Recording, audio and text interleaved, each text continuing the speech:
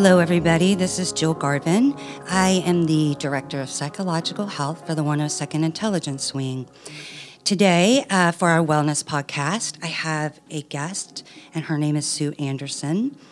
I know Sue from the Samaritans. She's the board president of the Samaritans. It's a local support organization. They have a crisis line. We've talked about it on this podcast before. They have several support services groups around suicide loss. Sue is also a yoga teacher and coach, working with people who have experienced loss and that are grieving. She offers a lot of yoga classes and workshops, and we'll talk a little bit about how she got into that. And at the end of the podcast, we will give some information around some of the workshops and classes she has to offer, and for the 102nd as well. Sue is also a suicide loss survivor who lost her son, Ian. And so I've asked her to share a little bit of her story, things that might have helped her along her grieving journey. And again, it's always important for us to have this conversation here at the 102nd as we try to reduce stigma and encourage people to seek help as quickly as possible. So welcome, Sue. Thank you for being here today with me. Thank you so much, Jill. Yeah, if you don't mind, I'd love to hear a little bit about your son, Ian. How old was he when he died? He was 25, and this was 9 years ago this April. And it was a shock. He did have some issues, mental health issues, very stressed.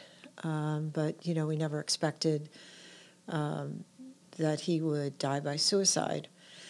And at the time, he was living in Rhode Island, and we were here on the Cape. So, there was a lot of... It was an interesting time, I would say, because people down here on the Cape where we were living didn't know him. And so, but everybody that we knew in Rhode Island, where we had lived previously, of course, knew him. But I found probably a month after he died, a resource that was an online forum called the Alliance of Hope for Suicide Loss Survivors. And one of the first recommendations that I got from somebody there was a breathing exercise. And it was about, inhale to a count of 4, exhale to a count of, inhale to a count of 3, exhale to a count of 4.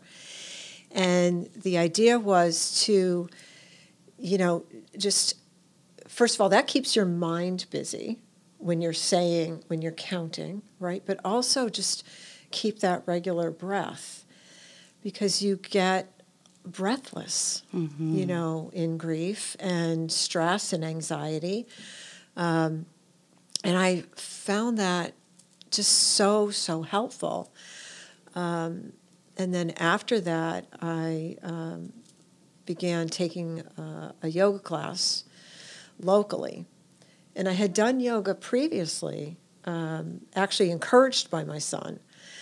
But mostly that was from an exercise standpoint. And now I was going to the classes really for more about the breathing and the meditation. So that was how I kind of got into it. And that, as I mentioned, the breathing was one of the first things that I found incredibly helpful at the beginning of my grief journey. I think almost the last few podcasts we've actually talked about breathing techniques and the benefits to our nervous system and stress and anxiety. So, yeah, another great example of how it could help you through such a traumatic time. Right. And it's... I guess you don't really think about it, because we don't think about breathing because that's what we do. But you notice when you start these other breathing techniques, how your you really open up. Your chest opens up, for example. Your lungs open up a lot more. And one of the things that I noticed about me was I would describe to people probably the first year or year and a half, maybe longer, that I had a cloud stuck in my chest. That's what it felt like, And so the breathing, I could feel every time, a little bit of an opening,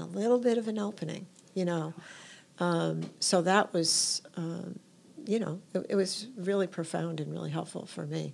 Yeah, it sounds like it. Thank you for sharing that. You're welcome. Yeah, I am curious, and I know it's a difficult subject, but just what were some of your reactions and how did you deal with them in addition to the breathing? And the reason I ask is, a lot of people think that, grief is very linear and we go through these certain stages, and that's not true.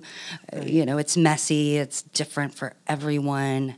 And so I try as much as I can here to sort of normalize whatever your reaction is normal given to the abnormal event or whatever, the sudden loss that happened. Yeah, absolutely. I mean, I'm an outgoing person, so I like connection with other people. But for me, initially, I did not want to go to any kind of groups. It just wasn't something it didn't feel right. It didn't settle right with me right away. And so I just did one-on-one counseling, which was very helpful to me. And I did a lot of reading, of just all kinds of different books about grief. Yeah, I was going to ask you about that as well, because I like to give people recommendations of books that might be helpful. Are there any that stand out to you that are helpful with grief? With the one, and I'm going to forget the name of it, but there is a book that I got right away. And before I tell you the name of it, I just want to say that one of the things that happened to me, and I think happens to a lot of people that are grieving, is that you can't concentrate. So getting a book, sometimes you can't read it, or you're not absorbing it. Your mind's not there, right? There is a book that is by, I believe her name is Martha Whitmore Hickman, and it's meditations. It's a very small book. Footprint it's a very small size. But it's short little meditations that like you daily. Can absorb. Exactly, daily meditations. I think it's actually called Daily Meditations for Grief. And that's one of the first books, and that is a book that I give to people that I know that are grieving, because I feel like that's something that you can retain, you can absorb that information. Other books that I read that were helpful. One is by Annie Lamott. I love Anne Lamott. And it's help, pray. I can't remember the last word, but it's 3 words in the title. And then there were just other, grieving, loss of a child. There's another book that I really like. I believe it's out of print. It's called 7 Choices. And that book I found extremely helpful, later on in my grief, probably the second year or third year. Yeah. Was extremely helpful. So I think for me it was a mix depending on what what felt right. I did eventually go to grief groups. I got involved in some suicide loss day kinds of events and activities, Survivor's Day activities. I did walks, and gradually I had to find different ways to work things out. One of the things that was also helpful to me was rituals. So, for example, my son was engaged at the time, so I had all of these ideas of life events, that I would be participating in with him, or that weren't going to happen. So I actually did a little ritual to let go of those things, where I went to the ocean, wrote things on paper, and threw it in there.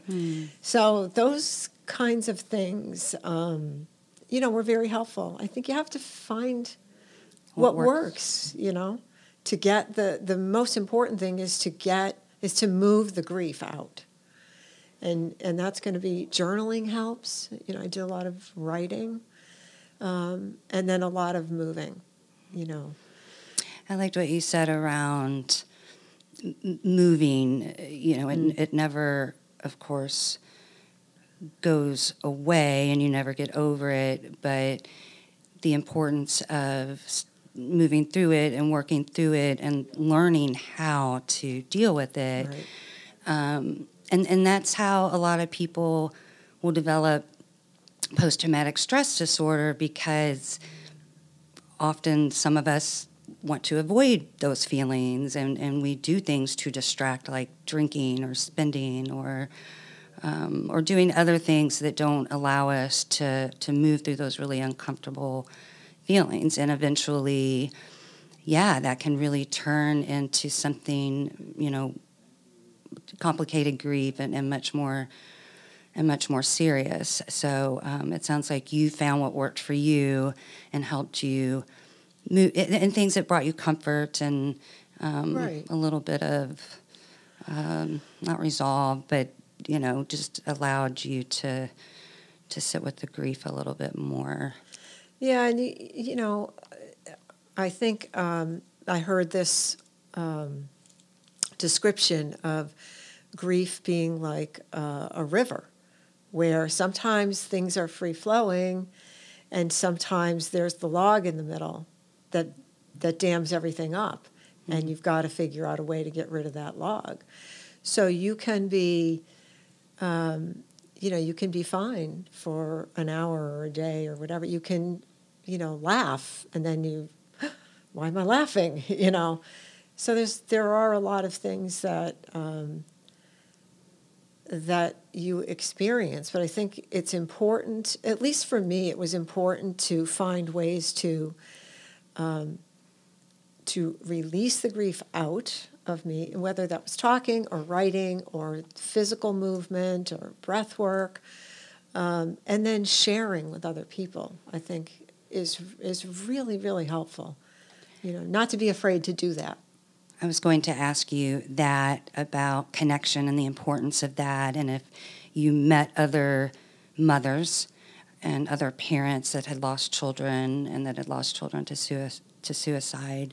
So that's a very powerful support to help you in your grief, it sounds like. Yes, absolutely. And actually two of my college friends both lost children. One as a young boy, and the other one, her son was 18. So they were there for me as support. But I also found just people that were just grieving in general, or had lost someone, but maybe they were further along in their grief, that were very comforting. It's nice to make that connection, because then you feel like you can talk to somebody.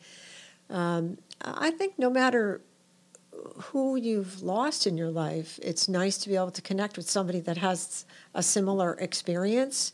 Mm-hmm. Sometimes you don't want to, or either you don't want to talk about, for example, I might not want to talk about my son with people that maybe are, like they're nervous about hearing about my son. Even if I want to talk about something that was fun, or funny about them. Whereas other people might be more open because they've experienced something. It doesn't frighten them.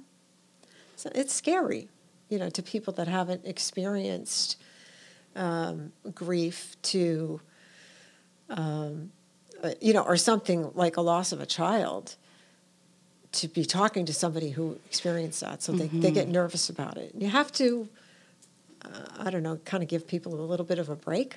Yeah. I've talked to a lot of different grievers that, will share something like that, and they know who's uncomfortable with it. They'll be at the grocery store and see a neighbor, somebody they've known forever, and they just turn and go the other way because they don't know how to bring it up. Maybe it's going to make you feel worse. Maybe it's going to make it worse, so people don't say anything and they avoid it.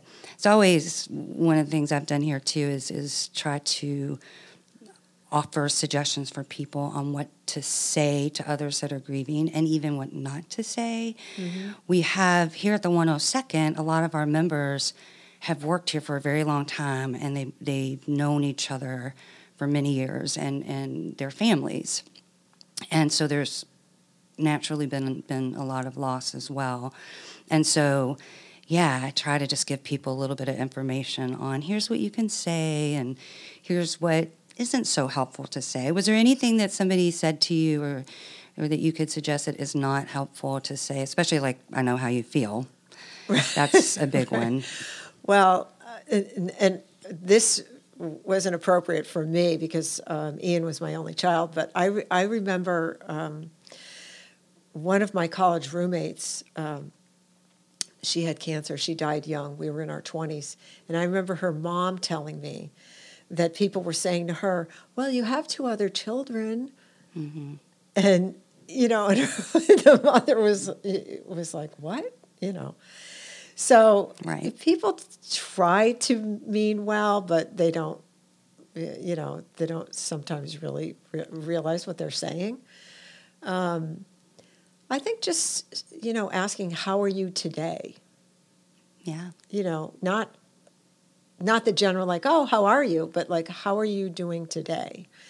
Gives, the person the opportunity to say, oh, today's a good day.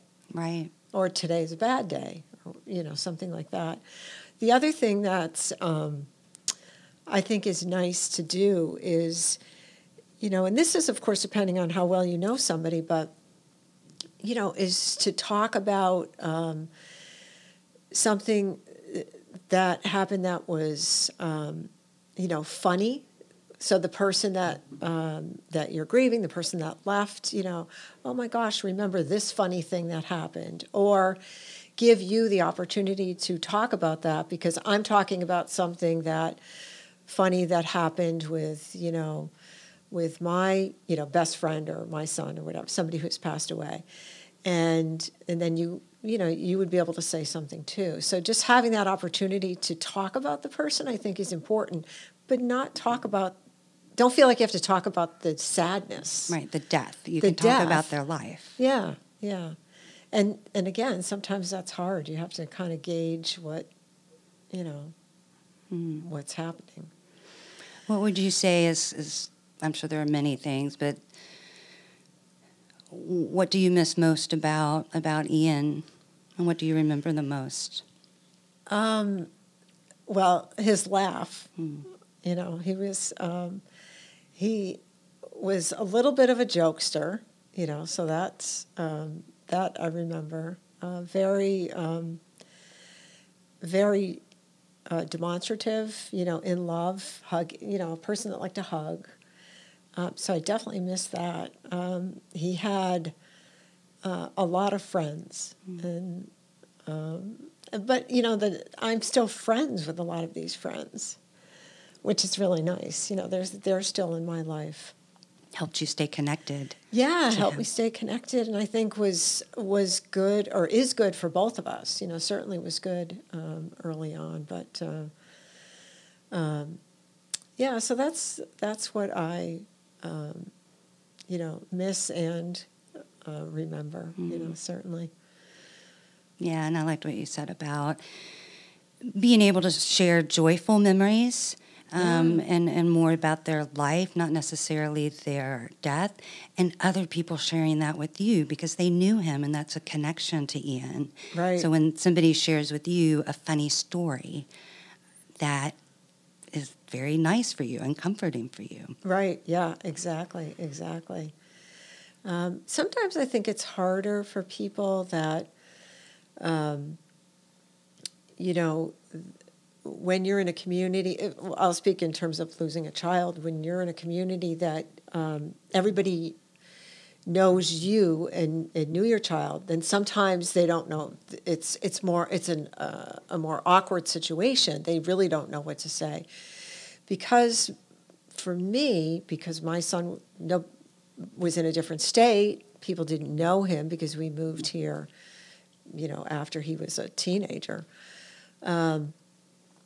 It was, in a sense, a little bit easier because I didn't have people that didn't want to talk to me in the grocery store because they only knew me, and they knew me just from the neighborhood or, a gym class or something like that. They didn't really know me as the family that grew up and the kids in school and all of that kind of history. So I think sometimes that's a little bit harder for people.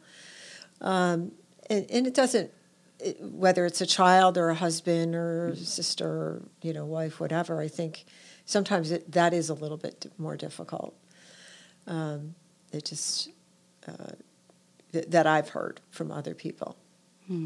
Thank you for sharing that. Yeah, that's helpful.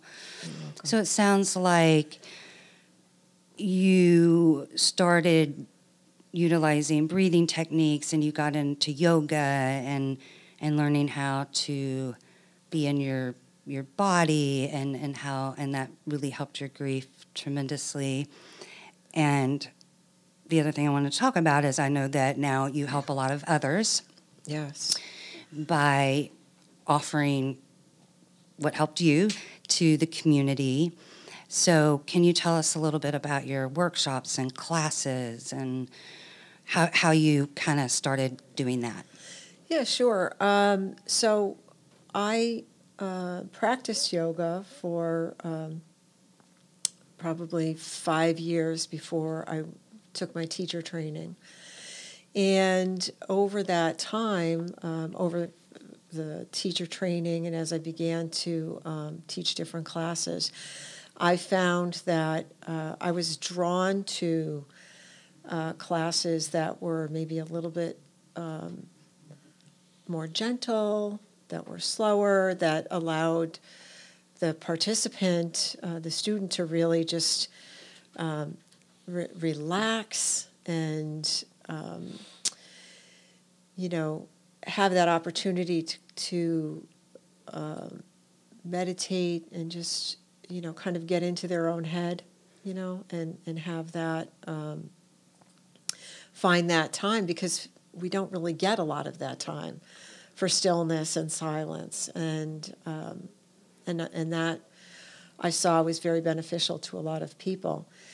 As I got involved with the Samaritans, which was 4 years ago in April, I also got involved in some other organizations. That another organization here on the Cape called Sharing Kindness, and that began to shape a little bit more of these special classes that I was doing or workshops that were associated with, working with people that are grieving, and combining the breath work, gentle movements, and restorative yoga to help people have that opportunity to get some of that negative energy out with movement, and then that relaxing piece of it in restorative. So that really over the last couple of years is where that's come in, and I've taken a couple of additional trainings in that area to figure out what are the best poses to use and things like that. So I have on my website now, I've got a page that's specific to grief and loss, and it has resources there. There's also another resource page that I have that has additional videos of classes, recorded classes. What is your website? It's Sue Anderson, which is Andersen, yoga.com. So there are resources there, and there's also weekly classes that I teach. So I teach 2 classes on Zoom only. Those are Wednesday night and Friday morning. And then I teach a class through a studio in Sandwich that's on Zoom or in person. And any workshops? I have a workshop that is going to be coming up the end of April, the beginning of May. I'm still finalizing the date.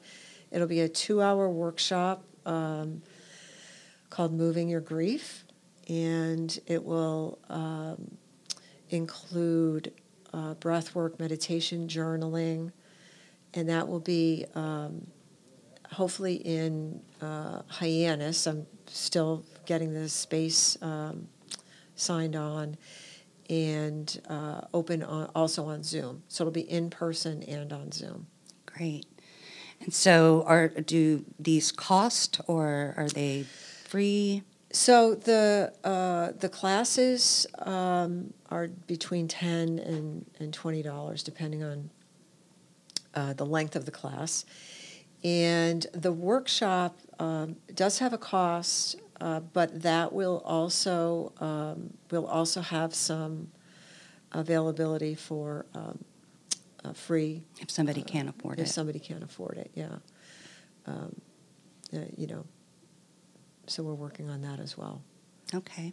Yeah, so Thank you. I look forward to, I know I want to do the workshop and your restorative class this Friday. And you also offered, when we were talking earlier, about doing something online for us here, some kind of class. Yeah, absolutely. Yeah. So if there is, if there are a few people, if there's a group, if you want to do something once a month, it's easy to set up something online. That can be done really quickly. It's just figure out the time, and you don't have to worry about location.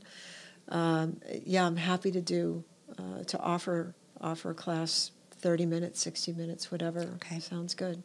Good. Definitely we'll get some feedback from folks here.